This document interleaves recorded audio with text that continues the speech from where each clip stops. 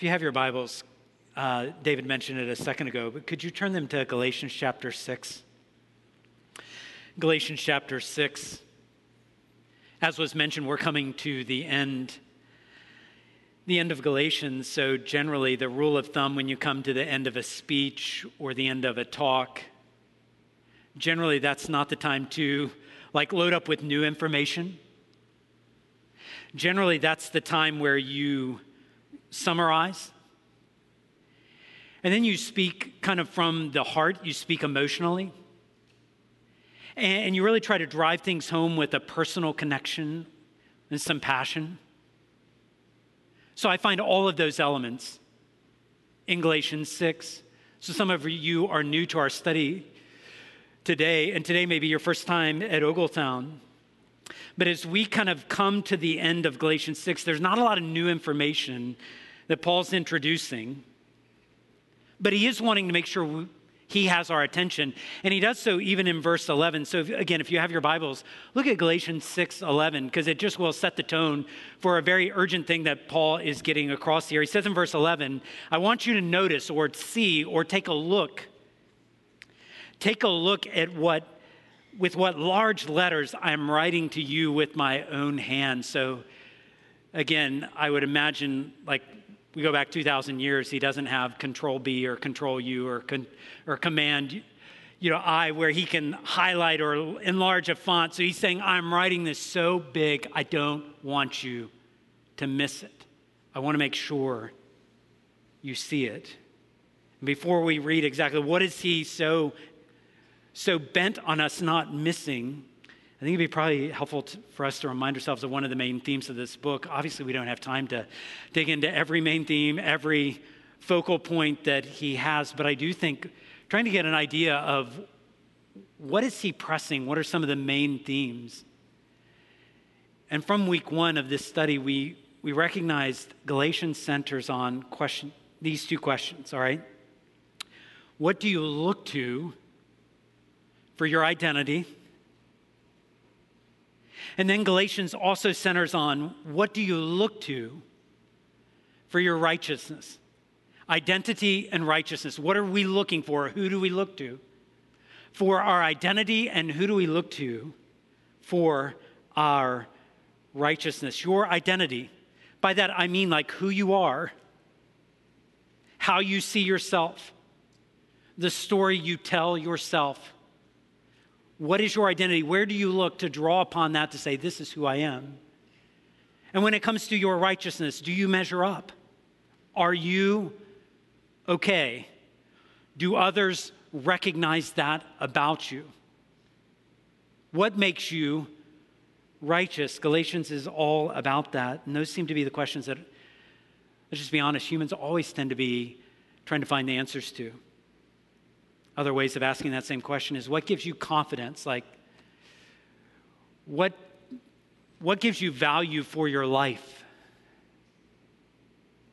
What makes you valuable? What do you take pride in? If you were to honestly fill in the blanks and say, it will mean more to me if I will feel like my life is worth living if, or the thing I treasure, the thing, please don't ever take this from me, these are serious questions to answer. People find their identity and they find their righteousness. All of that's connected. And they find their identity and righteousness and value in all sorts of things, don't we?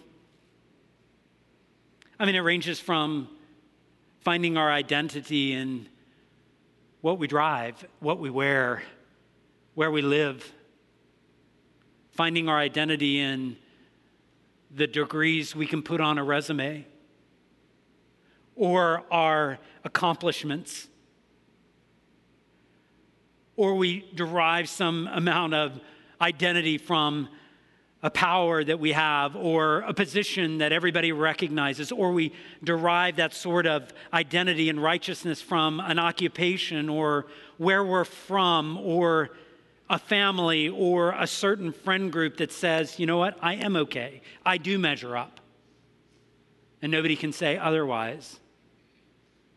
Or maybe it's a religion or an organization that we're a part of, or maybe it's the intelligence that God has given us, or the fortune that we've made, or maybe it's some sort of quality that we think, that quality says exactly who I am. That personality trait says who I am. Or maybe we look back at our story and we see all these hardships and all these obstacles and we say, you know who I am? I am an overcomer of all these things. That is who I am. That is how I prove I'm okay. That is how I prove I measure up. We seek these things. These things come out of us. Like we don't even plan for it and it comes out. There's a little kid version of that. I'm not saying it would take place in my home. I'm just hypothetically throwing it out there where a kid says, you know, Mom, Dad, I cleaned my room. And another kid right on the heels of that, the sibling says, well, I cleaned my room 2 weeks ago too. Like I did something, or I look what I made. Well, I make stuff too, or look what I achieved. I achieved stuff too. And it's like, it's a reflex, isn't it? It's like, well, wait a minute. I have some value. I have some worth too. Oh, there's the kiddie version. But then there's the not so pretty grown up version of that. You know, uncomfortably, the Lord brought to my mind, like, thank you, Lord, but not really sometimes. I was thinking about a conversation I was a part of this week in which I told a story. Kind of at the end of the story, basically the punchline was, I kind of look like the hero and other people look like the chumps. And frankly, that story just rolled out with me. I wasn't intending to go, let me tell you something about my identity. Let me tell you something about how I'm righteous, but this other chump wasn't. It just flowed out. It flows out all the time. You talk to someone and you begin to notice, like, you kind of, like, you've mentioned that 5 times in this conversation of about 3 minutes. That seems, you just kind of want to say, that's really important to you, isn't it? Like, it's important to you that we all know that, apparently. Okay, I just wanted to recognize that, and we can move on with the conversation. Because you clearly wanted me to know this about you. We do this all the time, and in those moments, what are we doing? Oh, I mean, the subtext of that is, see, I'm okay. I measure up. This is who I am. We come back to Galatia. So we realize this is a human problem, not just theirs, not just ours, but this is a human thing. The group of Galatian believers, if we can kind of get a running start into these last verses that Paul's going to write to these churches. So Paul had gone to this region of Galatia, which is modern-day Turkey, the southern part of Turkey, and they had come to know Jesus. The people who made up this church had believed in the good news that grace and life are found in Jesus. And that had changed their identity.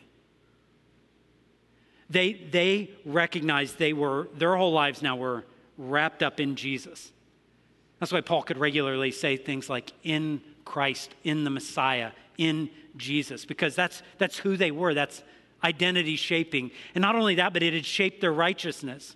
Would they be okay? Would they measure up? Well, all of that was wrapped up in Jesus, and he lived a perfect life and gave us righteousness. So even the scripture talks about like we are clothed in righteousness, almost like an outer garment, like a coat that we would put on. We have a coat of righteousness, not our own, but his. And the Galatians had believed all of that. Amazing good news. But the problem they had then is the problem that we deal with now. And that is sometimes it's just really hard to believe good news. We begin to think this has to be too good to be true. Like literally, I just rely on Jesus. Like, of course, I get that I should rely on him, but is there something I add? And the message of these like first followers of Jesus, even in Galatia, was no. You throw yourself completely on his mercy. You depend on his grace, nothing you bring to the table. And yet our hearts go, it cannot be that easy. It cannot be that simple. There's surely more I need to do. There's surely something I contribute. Grace gets you, let's not make any mistake. Grace gets you really, really far, but surely there's something I need to like do my part. And the question we come back to is, okay, what do we look to for our identity and for our righteousness? So what we know is weeks or months, I don't know, it may have been even a year or so, but some time after Paul left, a group of people who claimed to follow Jesus came into this church of Galatia, these churches, and they began to spread their own version of good news, saying, yes, Jesus, and yes, you also need to remember the law, the Mosaic law, the law of Moses in the first several books of the Bible. You need both. You need Jesus, yes. Death, resurrection, yes. And there are these rituals, and there are these observances, and there are these feasts and sacrifices and offerings. Particularly, it seemed like a lot centered around circumcision, or a religious ritual that says, I'm a part of God's people, and this is the way I define and identify as his. Basically, yes, Jesus, and your righteousness also needs to include religious rituals. The Galatians began to shift, made decisions in the direction of what I could call Jesus plus. Yes, Jesus plus. They wouldn't have thought they were abandoning Jesus. And generally, when I try to find my righteousness in other things, my first thought isn't like, well, man, I'm leaving Jesus. Never is it. It's like, well, yes, Jesus, he's, most important part of my life, but then there's these other things that really are pretty meaningful and significant. And if I don't watch my heart, I've changed. Like, you can't add anything to Jesus and have that relationship be right. Be almost like me standing up here saying, I'm faithful to my marriage and I have someone on the side. It doesn't work like that. You can't say that. You can't say you're faithful. All the while, that's mutually exclusive. And you can't say, I am relying on Jesus, and then plus that, and everything be okay. I mean, what Paul does in the next few verses, in verses 12 and 13, is begin to work out the contrast between relying on Jesus only and relying on other things. The contrast between the message he had brought and the message that had been brought since he had come. Look at verse 12. He begins to point out the influencers of that day, the people who would come in after him. He says, it is those who, this is what they're all about. They just want to make a good showing in the flesh. They just want to look good on the outside. This is the contrast here. You think they're all about Jesus. What they're really about is we're just looking good on the outside. They're the ones who would force you to be circumcised only in order that they also, now he layers another charge, that they wouldn't be persecuted for the cross of Christ. So not only do they want to make a good showing in the flesh, but they want to avoid persecution. If there's a shortcut, if there's an easier way, like I'll take Jesus, but I don't want any of the negative baggage attached, so I'll kind of make this and design it the way I want to. And then he says in verse 13, for even those who are circumcised, they don't even keep the law. They're telling you that you need to keep the law, but even they aren't doing it. Why would they do that? So that they may boast in your flesh, so they could look around and go, like, we have influence over them too. I wonder if you see the contrast as clear as it is when our righteousness, what it's going to appeal to, what it appealed to in Galatia, what it appeals to today, our righteousness says, I can feel pretty good about myself. My righteousness says I can kind of avoid the way of pain or hardship and still be on Team Jesus. But I just don't have to, I'm going to define this the way I want to define it. That will mean I don't really have to take much of a stand or identify with him wholly. I'll just identify the parts that I want to. And then I'll feel validated in my decision. It exposes things for what they are. Anything then other than Jesus only, frankly, may make us look good on the outside. But you've got to know we need more help than just cleaning up a few things on the outside. We need God to work so deeply inside us that it makes us something different than an outward projection of I look good in front of everybody else. We need something deeper and more lasting than that. Surely we should know that just because something puts us in an uncomfortable spot, just because we feel like this is going to expose me as a follower of Jesus and that I believe God's word, and that's going to make me uncomfortable. And if it's uncomfortable, I would rather not deal with that. Surely we know some of the things that define us the most are actually the struggles, not just the easy path.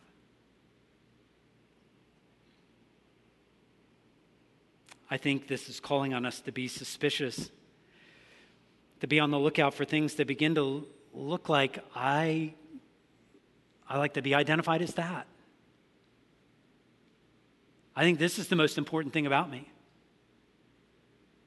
Be careful about what seems to be the driving thing for your identity, the driving source of your righteousness.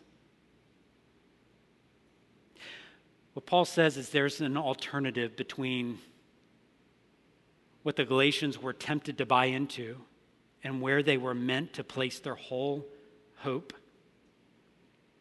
What's the alternative? Actually, he's been pressing this the entire book of Galatians. But in this passage, let me just say, he is putting us on notice. If you claim to be a follower of Jesus, if I claim to be a follower of Jesus, then relying and trusting on Jesus means our identity and righteousness have been completely reshaped by the cross. Look at the verse, and we're not even going to be able to really scratch the surface on this verse. I hope it'd be one you might memorize, Galatians 6:14, where Paul says, "But far be it from me, like may it never be said, that I boast.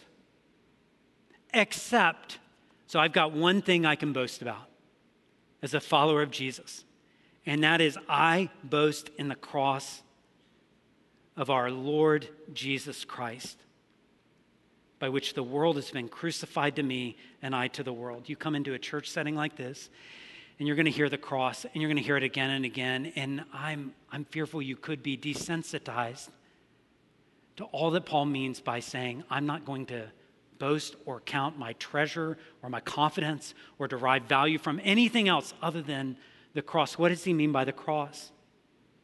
Let's just make sure we have the full picture of what he's saying by the cross. He is talking about the one and only Son of God, Jesus. God sent Jesus as the Messiah on a rescue mission into this world for people. And although he is God, always has been, always will be, and although he had all dominion and authority and was creator and ruler of everything, the story that's the good news of the universe is that in spite of all that, he lived as a human. He took on flesh, and he lived and he loved perfectly. And the story of Scripture says, in the midst of living and loving perfectly, he was sent to the cross. And there was a whole mob of people who thought they were doing everybody a favor by, if we can just get him on a cross and end his life, it'll be better for us all. They thought everybody would be done a favor by executing him. As he goes to the cross, it's an instrument of torture and execution. He died, Scripture says, he died to make an offering once for all for our sins, to bring us to God. So when Paul says, I'm not going to brag about anything else, I'm not going to find my identity in anything else, where else would I find my righteousness in competition with the cross? He is saying only in the cross of Jesus is God's wrath against sin satisfied. Only in the cross of Jesus is reconciliation with a holy, perfect God provided. Only in the cross of Jesus is new life, eternal life given. Only in the cross of Jesus is atonement, covering for all my sin, even possible. Only in the cross of Jesus is forgiveness granted.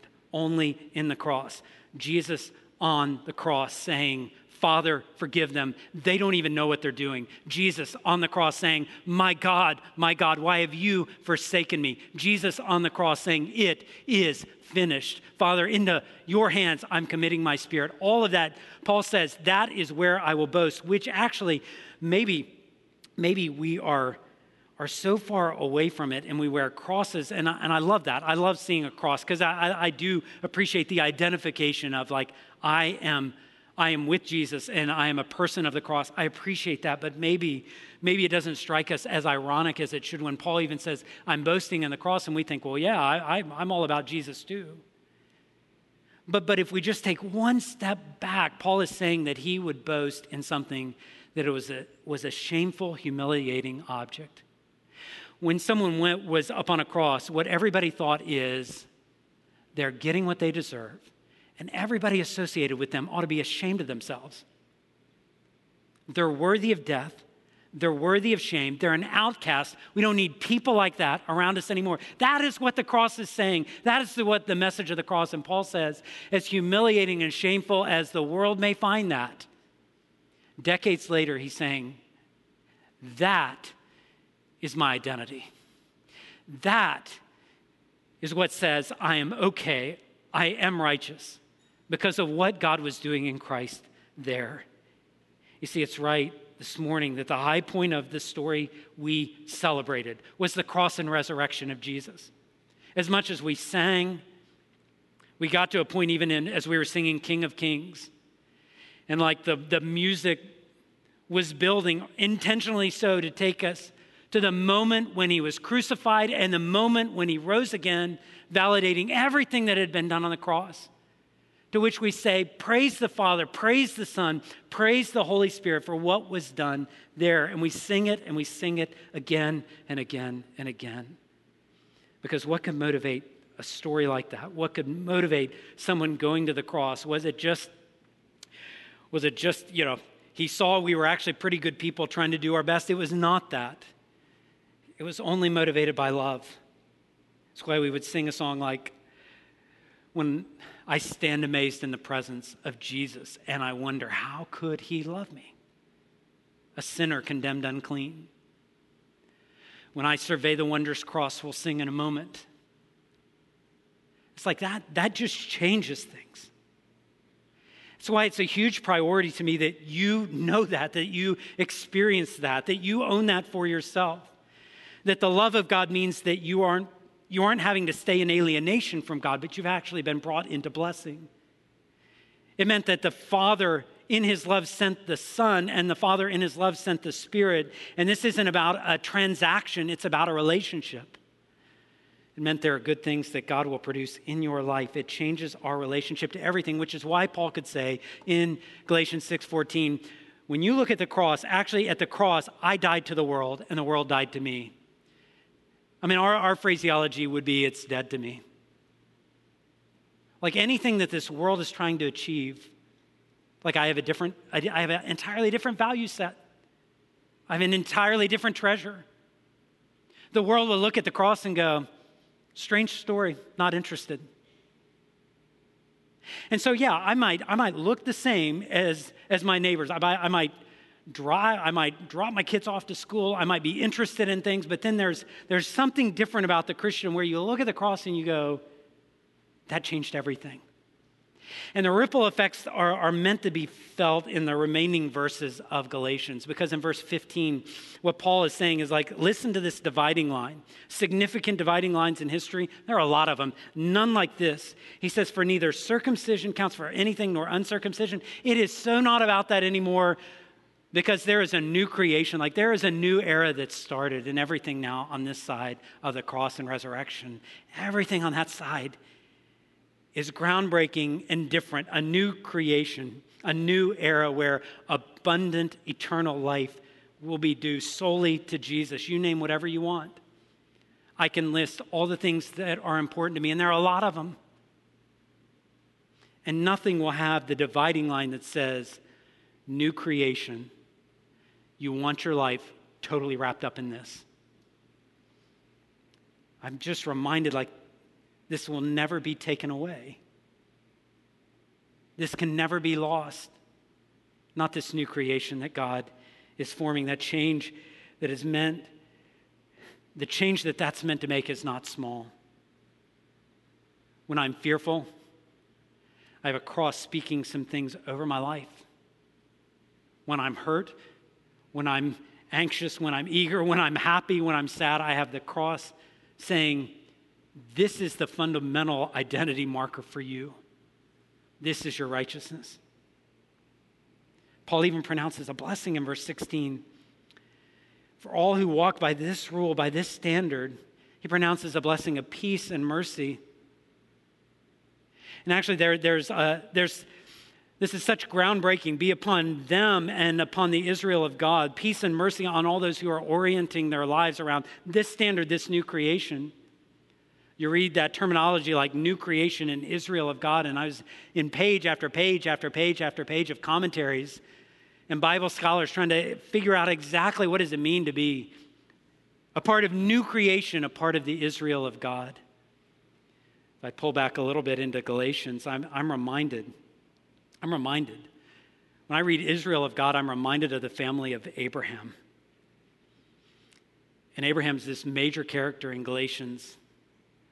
And I'm reminded that people who have placed their faith in Jesus, people from all nations, all ethnicities, all language groups, all regions, people who have placed their faith in Jesus have been brought into Abraham's family of blessing. No longer outsiders. And we experience blessing, not a curse, for our sin, whatever the particulars are in the Israel of God. The people who have placed their faith in Jesus are no longer outsiders. They've been brought in. You hear Paul passionate, like, who would ever want to take away from the cross? Who would ever want to Jesus plus that? Like, who would want to do that? Which is why I think in verse 17, you hear him say, basically, I don't have anything more to prove. I don't have anything more to say. From now on, let no one cause me trouble, for I bear on my body. I've been persecuted for these things. I bear on my body the marks of Jesus. And then I love how Galatians closes. I'm going to ask our worship team to come up now because we're going to close in just a minute singing. But I want you to see Galatians 6:18. I want you to read it. And I want you to hear a pronouncement of God's grace. Galatians 6:18 says, "The grace of our Lord Jesus Christ be with your spirit." Brothers and sisters, amen. From the Message paraphrase, I found it helpful. The Message says this: may what our Master Jesus Christ gives freely be deeply and personally yours. I appreciate that. What our Master Jesus Christ gives freely. May that be deeply and personally yours. So in a moment, we're going to survey the wondrous cross. We're going to sing that. But before we do that, can I close just in the spirit of Galatians 6:18? Can I make some pronouncements of blessing? To those who are drifting and weary, may the leading that the Holy Spirit gives freely be deeply and personally yours. To those who are sorting through how you're going to live godly in an evil world, may the wisdom that Jesus freely gives be yours. To those who are ashamed of your past and feel guilt even in this moment, may the forgiveness and new life that Jesus gives freely be deeply and personally yours. To those who are walking through the valley of the shadow of death, may the endurance and hope of eternal life that Jesus freely gives be yours. To those who are enslaved by sin and want desperately to be free, may the freedom that Jesus gives be deeply yours. To those who are lonely and in despair, may the peace that Jesus gives and the assurance of his presence freely be personally yours.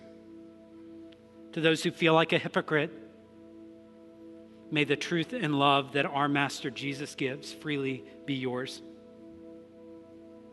To those who are overcome by doubt and cynicism, may the renewal and strength of Jesus be yours.